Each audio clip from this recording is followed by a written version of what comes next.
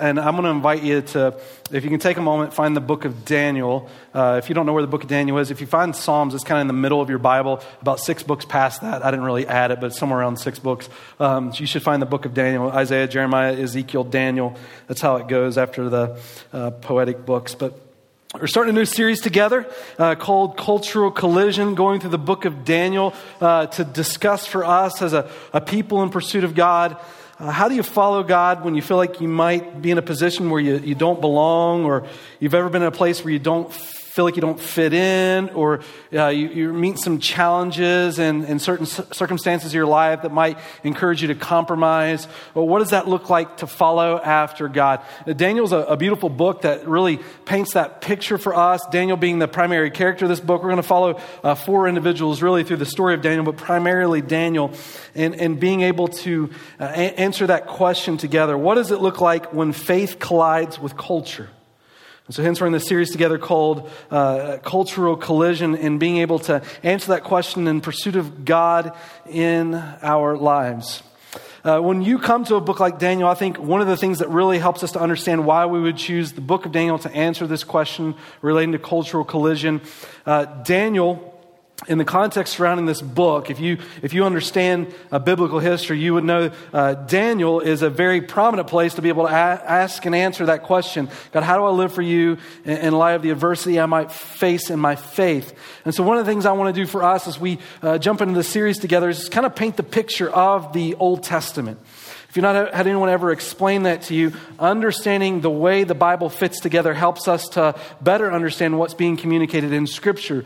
This may be the first time you've ever heard this, but when you open up the Old Testament, it's 39 books, and they're not in chronological order. Genesis, when you see the book of Genesis, which really starts the beginning of history, and I think that's important. I'm glad it's at the beginning. It's called Genesis means the beginning. But when you get to the end of the Bible, Haggai, Zechariah, Malachi in the Old Testament, that's not necessarily the chronological order of how things play out.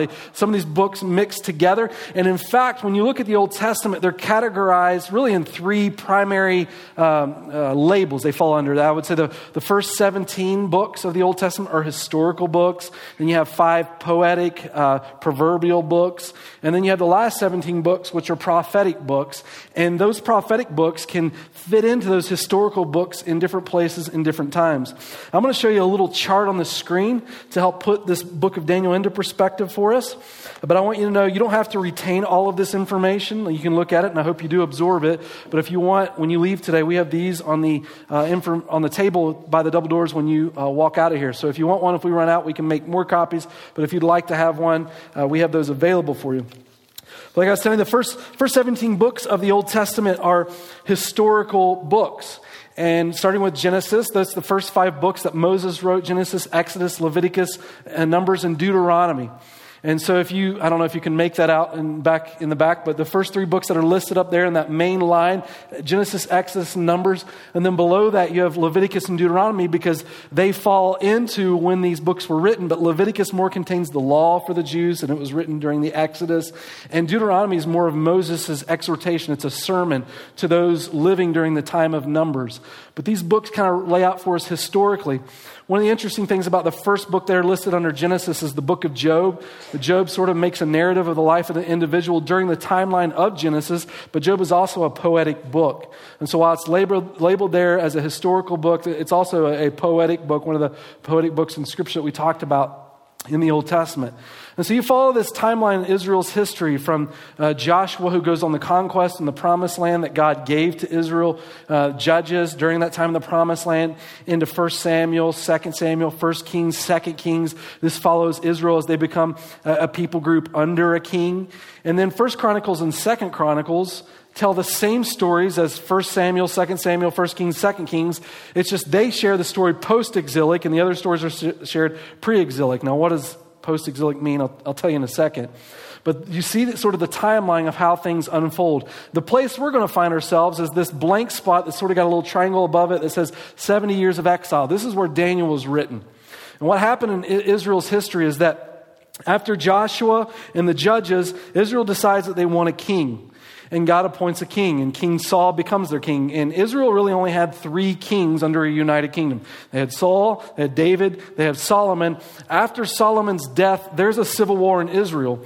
And Jeroboam and Rehoboam split the people, and there's 10 tribes that go to the north, and 2 tribes go to the south through the civil war. So when you read the rest of the books of Kings, you'll see Jeroboam, Rehoboam, and all the Wehoboams in between there for the kings that they pursued, depending on if you're in the north or the south. And the north never followed a godly king. So in 922, civil war breaks out. The people split, 10 tribes to the north, 2 to the south. The tribes to the north never follow a godly king. At 722 BC, God lets them be taken into captivity by the Assyrians.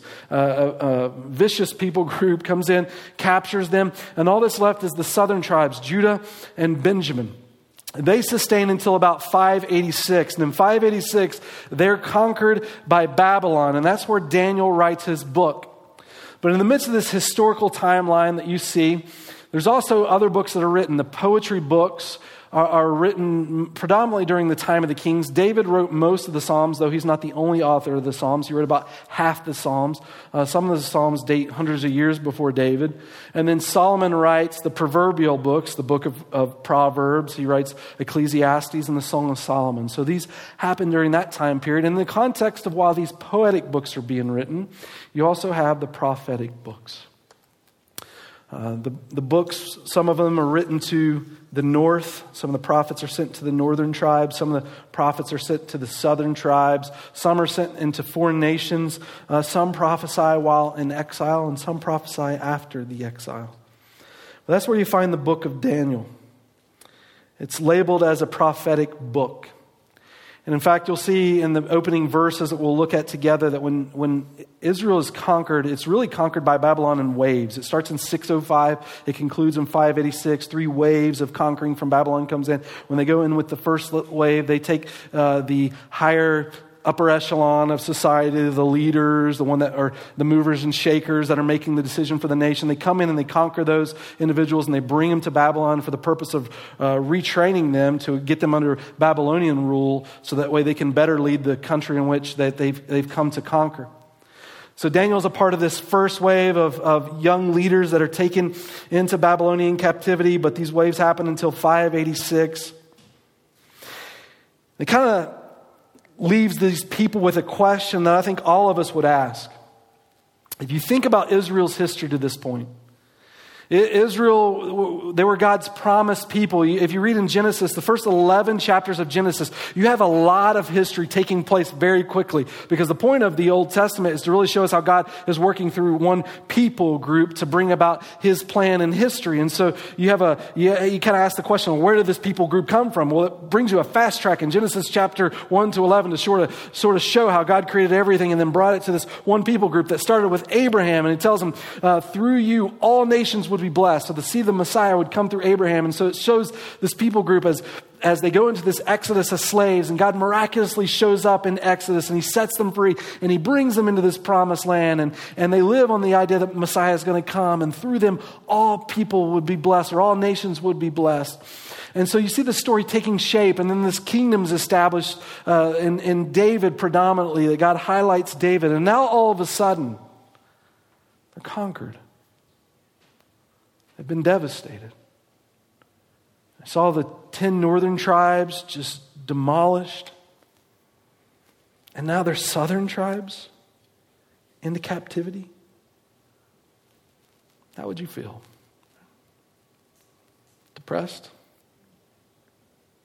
Maybe that'd be a little light for the circumstance. Would you wonder, where are the promises of God? Especially in the midst of adversity. God, do you love us? God, have you given up on us? Where are you? Is this it? The story of Daniel is places heavy emphasis on the sovereignty of God. It shows us that God is in control and able to save in our moments of uncertainty. I think it's a broader picture really of the gospel. In fact, when you watch Daniel's life, God owes no one here nothing. But God, by his grace, while people continue to turn their back on them, he demonstrates through Daniel that God's not finished yet. In fact, when you get to the end of Daniel, you'll see these prophetic statements giving to Daniel to deliver that statement to the point that it demonstrates for us the time of Jesus' arrival. And so you see this broadening display of the grace of God that's ultimately communicated in the gospel as it works its life out in the life of Daniel. But the communication that we start to see in this chapter as it unfolds, as Daniel emphasizes the sovereignty of God, that God is in control, able to save in the midst of uncertainty. Daniel teaches us to walk by faith in adversity. Questions no doubt all of us ask, depending on the circumstances that we're on. God, how do we follow you? One of the things I love about Daniel, Shadrach, Meshach, Abednego, which we'll look at, is they were all young men. All young men, in the midst of their young age, they still walked with incredible wisdom, which even speaks volumes, I think, to younger generations to say, young people, take your faith seriously. I mean, you think of the life of Daniel and what it means maybe to even be a parent. Like, you know, as your child starts to mature and they start to let go, that kite string goes out a little bit and they start to leave the house. There's a piece of you maybe as a parent, you kind of take a deep breath. You're like, did I give them the tools to walk by faith? Or maybe even just yourself, like when circumstances arise that aren't ideal, how do you stand in light of Christ? With regret? Or do you sleep easy at night? And you've given your life to pursue Christ. What do you do when faith and culture collide? You know, when we look at this book, I think it's also important to understand what's being written in the book of Daniel as a literary unit. And what I mean is, you know, here at ABC, we don't follow one set way of teaching through Scripture, though there are some ways I prefer more than others. But sometimes we do expository teaching, sometimes we do just scriptural teaching, sometimes we do topical teaching. Let me just explain why we do that and what all that means. My preference in studying God's Word, teaching God's Word, is expository teaching. That's where you go verse by verse, chapter by chapter, thought by thought, communicating what God's Word is. Big advantage to that. One of the advantages is we all get to look at it together. If I say anything heretical, you can take me out with pitchfork and torch and so on, right? So we all get to examine that together. On top of that, one of the things that helps is as we see how to study God's Word, learn God's Word, it gives all of us confidence that wherever we are, we can see what God's Word's communicating to us. And so you're not dependent on someone to try to explain it to you, but when you learn the tools to study God's Word, and you can do that expositorily, it helps the church read. And so I think it's important. That's one of the ways that we're going to approach Daniel. We're going to look at this verse by verse, chapter by chapter.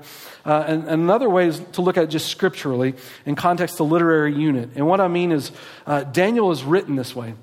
In fact, when you look at chapter 1, Daniel starts off dating for us where this is taking place.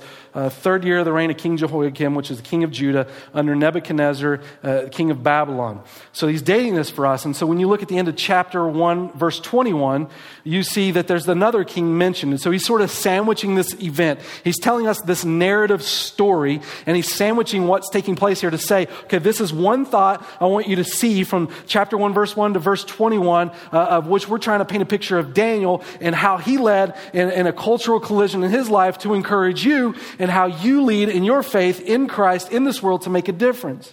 In fact, when you get to chapter 2, verse 1, it then starts in the second year of King Nebuchadnezzar. And so it's explained to us this is a different literary unit. And so when you study especially the first 17 books of the Old Testament, they're narrative stories. And what's important to recognize about narrative stories is that the intentions of the author isn't always verse by or word for word going through the point that he's trying to create. Let me tell you why I say that. I don't want to throw a bunch of red flags out here. When Jesus taught, for example, he taught in parables.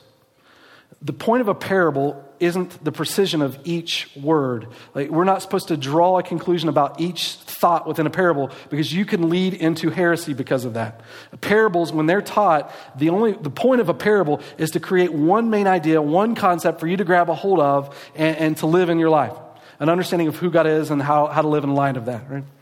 And so sometimes when a narrative is told, the point of the narrative is to get a point across. And so we're going to look at this expositorily and sort of tie this in scripturally to make sure that we grab the big theme of Scripture. And the other way we'll often teach is we'll teach topically.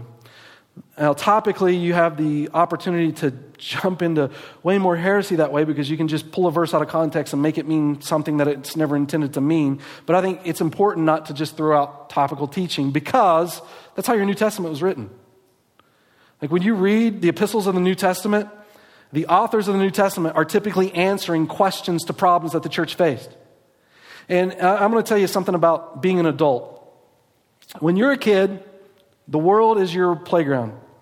The wonder of the world just captivates you and you just experience it, right? But as you start to adult in life, you start learning your brain sometimes can only fit so much, right? And there's only so much someone can bear. And at some point, someone tells you something, and at that particular point of your life, you're not really interested in what they're talking about because it has no context with the world that you're living in. And so what you say to yourself is, I'm going to shelf that. God gave us Google and YouTube. And next time I need to know that, I'm going to look it up. And so what it says, as an adult, as you get older, you learn on a needs-to-know basis, right?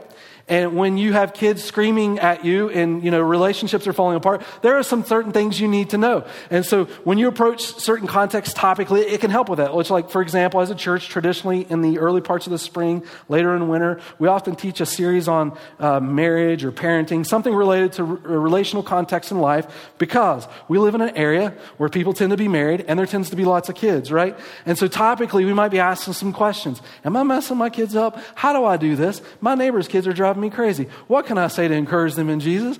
Something along those lines. So topically, there are some things in your life that become essential. So I think all of them have their place, but what we want to do is walk with proper discipline and understanding. Now, all that being said, take a breath, right? Daniel for us is presented as a literary unit.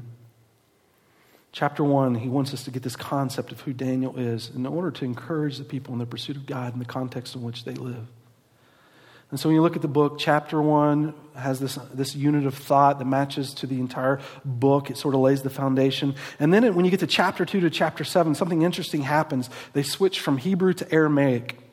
And when you look at it, chapter 2 aligns with chapter 7, and chapter 3 aligns with chapter 6, and chapter 4 aligns with chapter 5. And when you go back and look at chapter 7, you see chapter 7 is really the explanation springboard to the rest of the book, 8 through 12. And 8 through 12, they explain to us in Hebrew again. And so there's this literary unit of thought that when you grab the bigger picture, it helps us to understand the context as you exposiate what's taking place in this passage. When you look at how Daniel is written for us and the way in the backdrop, it sets itself up for understanding. Daniel is being written at a place where Daniel, his friends, feel like they have their back against the wall. God, do you love us? God, where are you? God, how do we stand for you? In the midst of this cultural collision, Babylon has conquered us. Now, sometimes as people, when we go through difficult things, I find we have a peculiar tendency to rationalize adversity in some strange ways. One of the things that I always have I don't want to say it's difficult, but it just kind of irks me inside or maybe rubs me awkwardly is when I, for example, attend a funeral. And sometimes as people, we don't like death. We weren't created for death. We were created for life. Death was the consequence of sin. And when we try to rationalize that with people, we want to say something to encourage someone, we don't know what to say. I can tell you some of the worst things I have ever heard people say. When you encounter those circumstances and trying to encourage someone else going through that challenge. And I think Daniel's in a similar spot here. He's been conquered. People have died.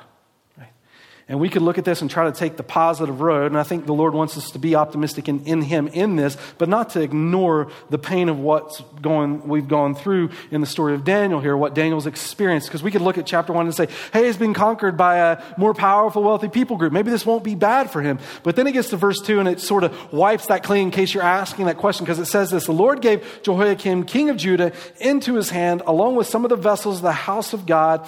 And he brought them, talking about Nebuchadnezzar, he brought them into the land of Shinar, to the house of his God, and he brought the vessels into the treasury of his God. So you see, Nebuchadnezzar, if you're wondering what God is talking about, it's not the God of the Bible, right? And he tells us something specific about where he brought them, which in the Hebrew mind would have immediately perked up their ears, because he says, this is the land of Shinar. And the land of Shinar is where the Tower of Babel was. And the Tower of Babel is where people were that lived in disobedience to God. And when you read the Old Testament, something interesting about what takes place is if you ever read about people traveling east, it's never good. I don't know what it is about the east. But if you travel west, God tends to honor that.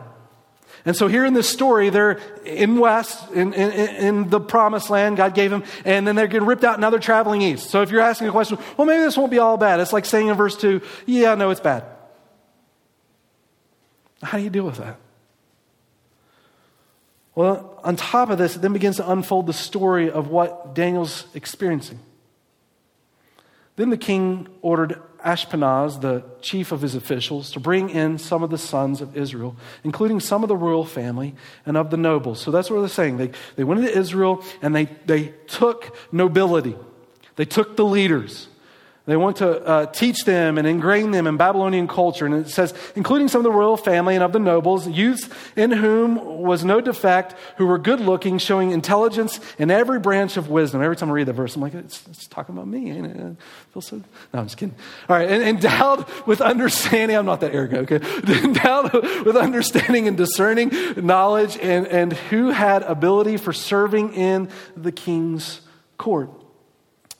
So what it's saying in this passage is God's coming in these waves, and he's starting with the upper echelon because he wants them to be ingrained. He's picking the younger generation because they're more impressionable, and he really wants to impress them in that impressionable age to show why Babylon is so much better and why they should be leading for the Babylonians instead of the people group that's just being conquered. They're no good. They've been conquered.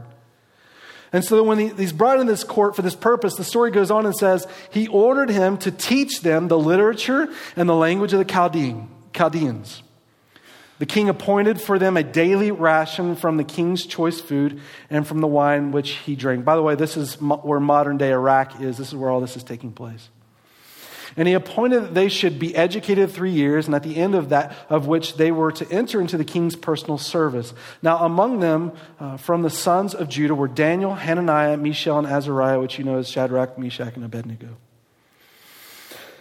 So you think about parent letting your young man enter into this world, or young maturing adult.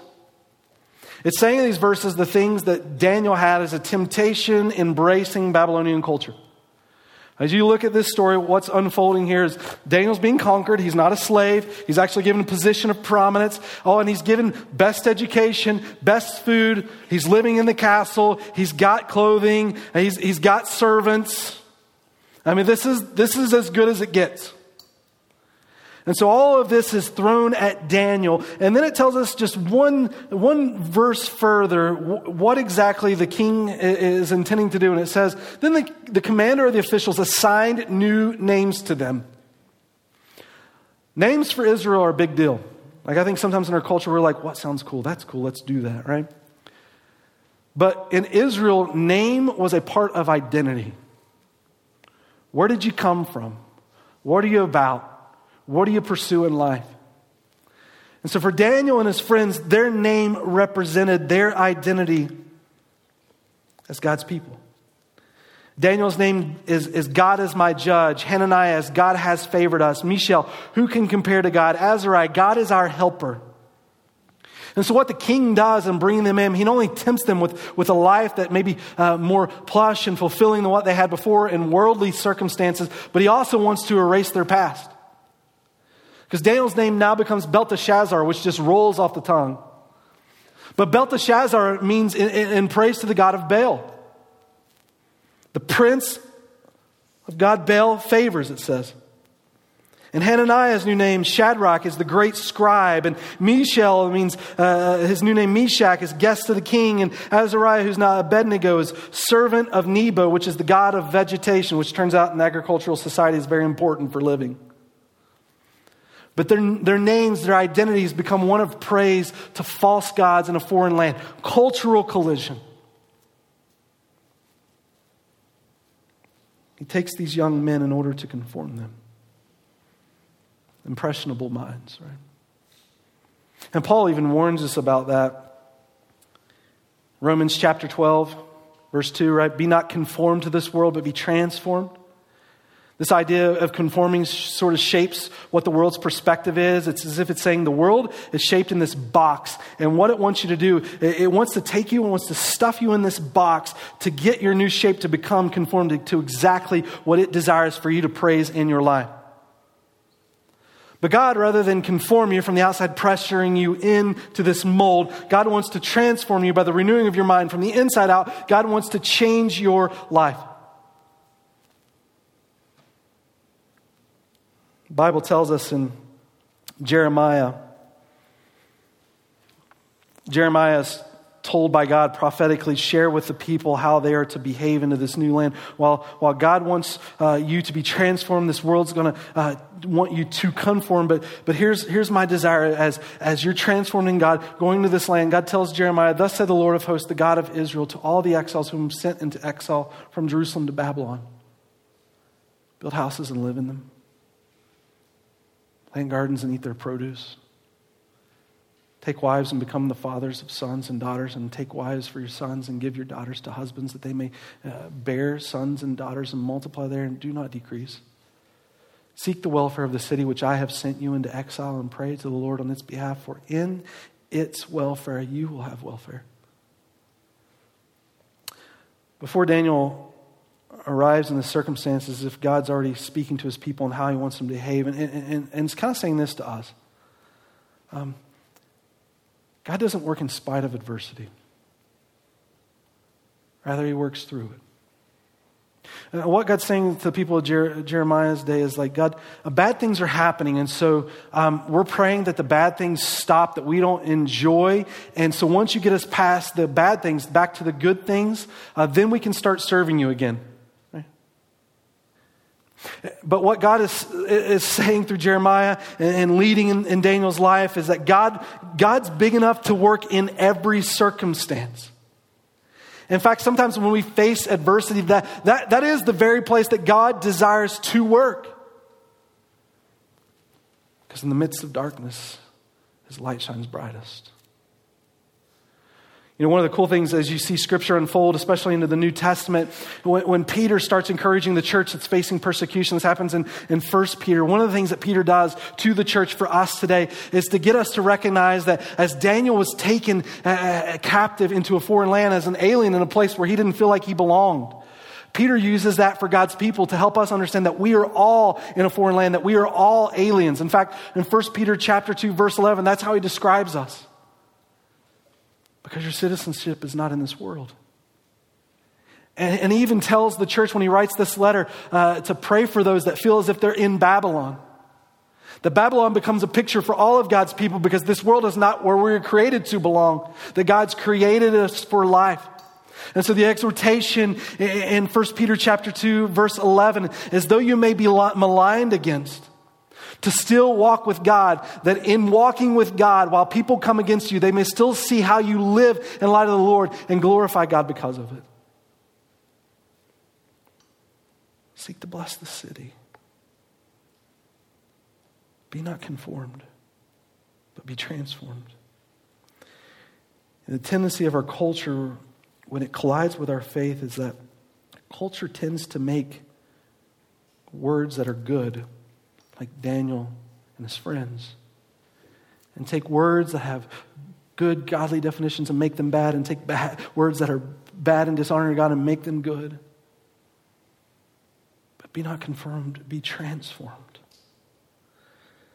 And sometimes in our lives, in the midst of living out like verses 3 to 6, you see all the temptation that's coming Daniel's way. Daniel could have very easily justified this. God wanted us to be held captive. Therefore, he probably doesn't want us to follow all the things that he told us to in the other land. And, you know, God wants me just to get along with everybody all the time. So I'm going to just keep where I'm at. I'm not going to go against the grain at all. I got servants. I've got stuff. I'm good. You know, the people that don't have as much to lose as I do, let them live in light of God. And I'm just going to stand here in case God might need me for something big a little bit later because I'm so close to the King.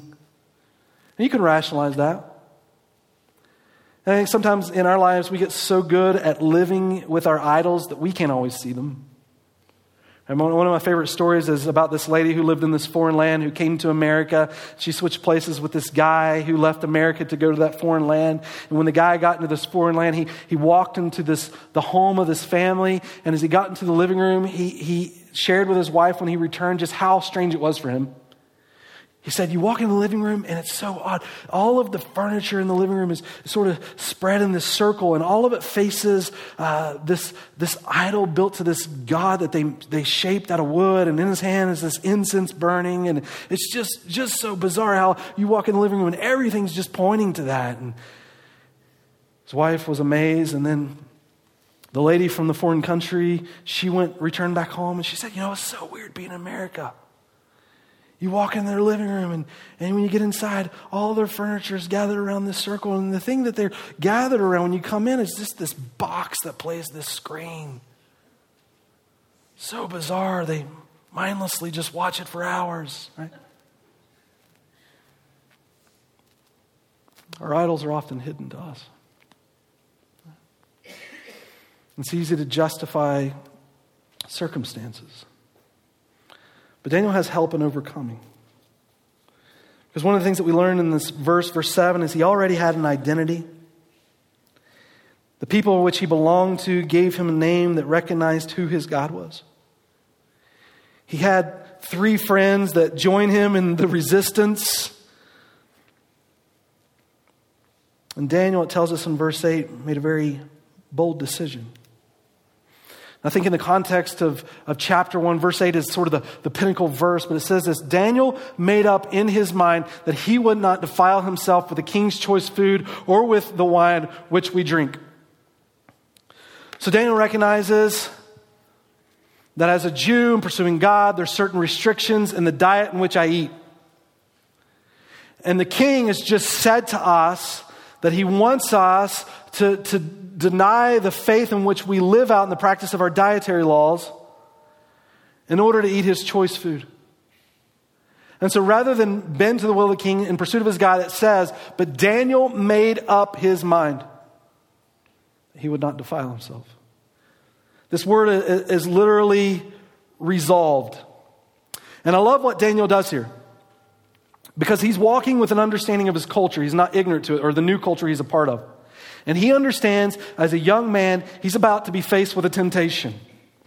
And before he gets into that room where that sweet, savoring, medium cooked steak will be put in front of his face, he's already determined what he's going to do.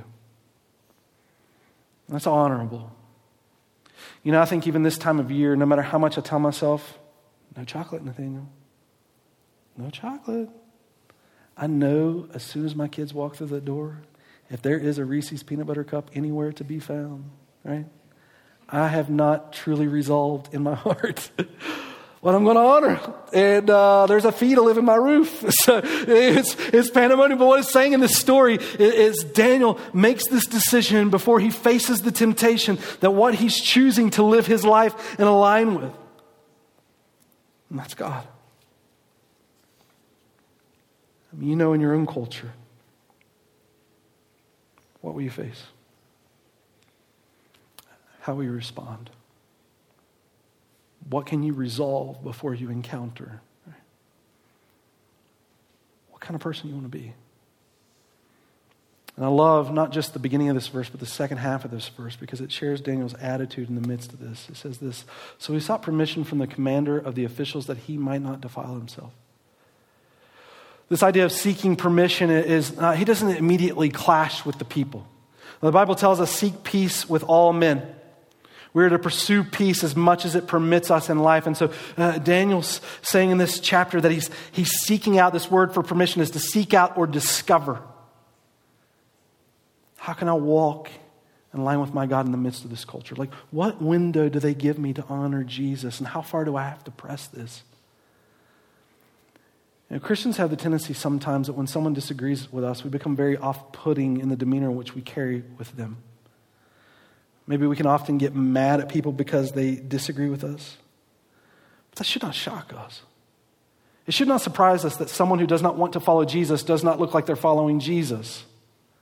And therefore, it makes no sense to then react in a way that just shows your rear end because you want to demonstrate to them why you should be justified in your action. Rather than that, what Daniel's seeking to do here is just to provide a window. Is there a place for me to walk with my God faithfully and through that opportunity to demonstrate to the people around me how good God is? Because I'm going to tell you, God doesn't call you to be the Holy Spirit. That job's already taken. And when you go around and you tell people the way that they should be living their lives because of the God that you follow, I can tell you how people are going to respond to that. In fact, if you've ever made that mistake in your life, you probably said, this did not go that well. But Daniel's seeking peace in pursuit of his God. I've resolved this in my heart. Now, is there this place for me to demonstrate the goodness of God and give him freedom to work? Which I would just say, maybe consider that when you log on Facebook. Right? God, how can you use me to be a light?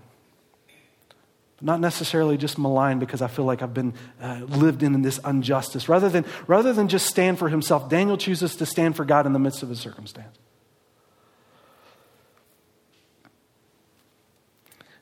And in case you read the story and you think, well, that wasn't that hard for Daniel, right?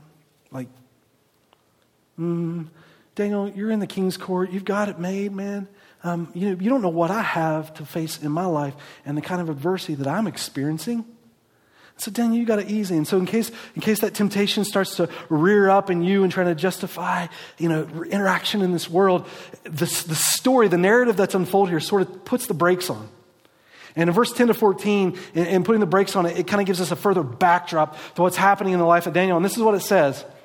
And the commander of the officials said to Daniel, I'm afraid of my lord the king, who has appointed your food and your drink. He's like, Daniel, let me tell you something.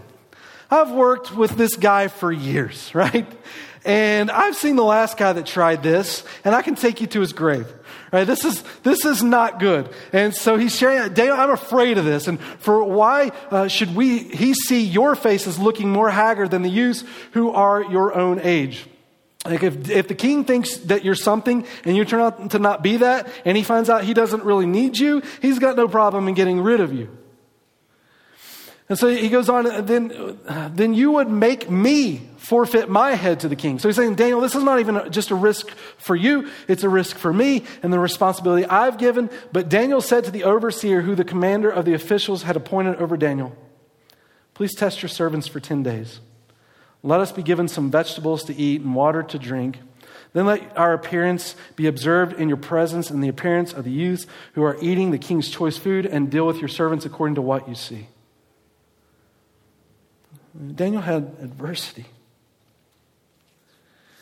And you look in the life of Daniel, what he reveres in his life is the Lord, and what this individual reveres in coming to Daniel. He fears the king. And sometimes fear has a lot to do with how we live our lives. What do you revere more in life? Sometimes if it's circumstances, we can build up that circumstance so much that the mountain of the circumstance looks much bigger than our God. Or sometimes we give into people pleasing or peer pressure so much that we choose to pursue that rather than honoring God. And so you see this servant in his position against Daniel, how in this moment, even in Daniel's life being conflicted, he's now got another individual trying to tempt him from where he feels God has led him in this world. I like verse 12. Parents, I'm going to tell you, this is your memory verse for today. If you take this home and you got some problem with your kids eating the right kind of food, because it tells us Daniel's request was vegetables. This is the first time in history this has ever happened. Okay, you think about this for a minute. Daniel's like, okay, I live with the king. I can have Coke whenever I want, candy whenever I want, steak whenever I want. Give me some vegetables. That will not happen in our house. Well, maybe for one of them, but not on a regular basis. Daniel's like, give me vegetables. This is so if you think about this later for your kids, you're in the challenge, you can say to them, look, verse 12, Daniel loved his vegetables, and he defeated lions, right? You can be strong and defeat some lions. Verse 12 is where you go. But when you look at the context of this verse, Daniel's still pursuing and honoring God. And so it says, if you watch the story unfold, I just picked some verses out as it relates to this. But it says this, verse 15, at the end of 10 days, their appearance seemed better, and they were fatter than all the youths who had been eating the king's choice food. So the overseer continued to withhold their choice food and the wine they were to drink, and kept giving them vegetables. At the end of the days, which the king had specified, the officials presented them before Nebuchadnezzar. And the king talked with them, and out of them all, not one was found like Daniel, Hananiah, Mishael, and Azariah. So they entered the king's personal service. As for every matter of wisdom and understanding about which the king consulted them, he found them 10 times better than all the magicians and conjurers who were in all his realm. So it's like a take that Harry Potter kind of statement, right? Daniel's better, better than Potter, all right? But it says 10 times better. And this idea of 10 times is not literally, they're like, okay, this is what a human being is, times that by 10, and Daniel's that. It's speaking in hyperbole. Just saying there's Daniel and his friends excel above everyone else. Now, I'm gonna throw out a statement and of some of the abuse that's happened with this text here. Okay? Daniel chose to eat vegetables. He ate vegetables, and now his life is better for it, okay? Now, the point of this story is not become a vegetarian, right? I have actually watched people read these verses and use it to become a vegetarian, and then not only use it to become a vegetarian, but then use this passage to then make vegetarian converts, okay? You know, fine. If you're vegetarian, man, good. If you're just pursuing being a healthier life and the Lord leads you here, we are behind you in pursuing a healthier life in whatever capacity. But I want you to know the main point of this passage and this story is not for all of us to walk away and be vegetarians. That's not what he's saying here. Now, some of you are like, well, I don't believe you. And others are like, thank God. Thank God that's not what he's saying, right? If I've heard it said like this, that someone once asked the question, what's the difference between you and a vegetarian? And the answer was nothing. Really, we all die in the end. The only difference is a vegetarian has to die with a bad taste in their mouth. I know. If you're a vegetarian, please don't email me. That's a joke, okay? That's not true. But here's the point. Verse 9 and 17. As this story starts to unfold, it shares with us what takes place. And it says this. Remember verse 8, Daniel resolved, right, to follow God. And in verse 9 it says this, now God granted Daniel favor and compassion in the sight of the commander of the officials. And then verse 17 it says this, as for these 4 youths, God gave them knowledge and intelligence in every branch of literature and wisdom. And Daniel even understood all kinds of visions and dreams. The point is this. Daniel honored God. And in turn, God blessed Daniel. See, the encouragement in the midst of opposition is to say, God's not finished. But rather to encourage you to live the kind of life God can bless. Does God work through you? Or does he have to work around you? Do you give in to compromise or do you shine? And this is the story of Daniel. Daniel starts as a narrative, as an encouragement to all people in pursuit of God. How do you live your life? Do you live your life to honor God that he may bless through you? Or does he have to work around you? As Daniel lived for God, God honored Daniel. Now, I'm not proposing this is some kind of magic trick. What I'm not saying to you, like, if you follow God, you're going to become a part of a king and his castle. Right? But what I am encouraging you to understand is the way that God can work through the circumstance in which he has blessed you in. In fact, they want to paint this picture so well that at the very end of the book, or very end of the chapter, the last verse, this is what it said. And Daniel continued until the first year of Cyrus the king. That is profound. Right? I mean, you get it, right? So what? Daniel continued until Cyrus the king. Okay. What does that mean? You see in the beginning King Nebuchadnezzar, and you see at the end King Cyrus. But here's the point that the narrative is trying to paint for us. Between King Nebuchadnezzar and King Cyrus, there are a handful of kings. In fact, there's such a degree of kings that King Cyrus isn't even a Babylonian king. King Cyrus is a Persian king. And so what it's saying about Daniel in the midst of his circumstances, that he went into Babylon with his back against the wall and he stood up before a king to honor his God, not in a way that insulted people, but still walked with integrity, to love his Lord before others, that the light of God may shine in his life. And God honored that so much that Daniel outlived an entire empire. A youth making that kind of a difference. How do you handle cultural conflict? And one of the things I want to do in this series is just expand our understanding of what it means to fear God and love Him in the light of this world around us. But just the narrative of this story encourages us through Daniel's life to be the kind of person that makes a difference, that through the duration of our life, the beauty of the Lord rings forth. And it all started as a young man. How do you handle cultural conflict and a cultural collision? Is it a way God works through you or in spite of you? One of the things I like to remind myself of the story when it starts to unfold and it tells us about Daniel and his 4 friends is that Daniel and his friends, they weren't the only Jews carried into Babylon.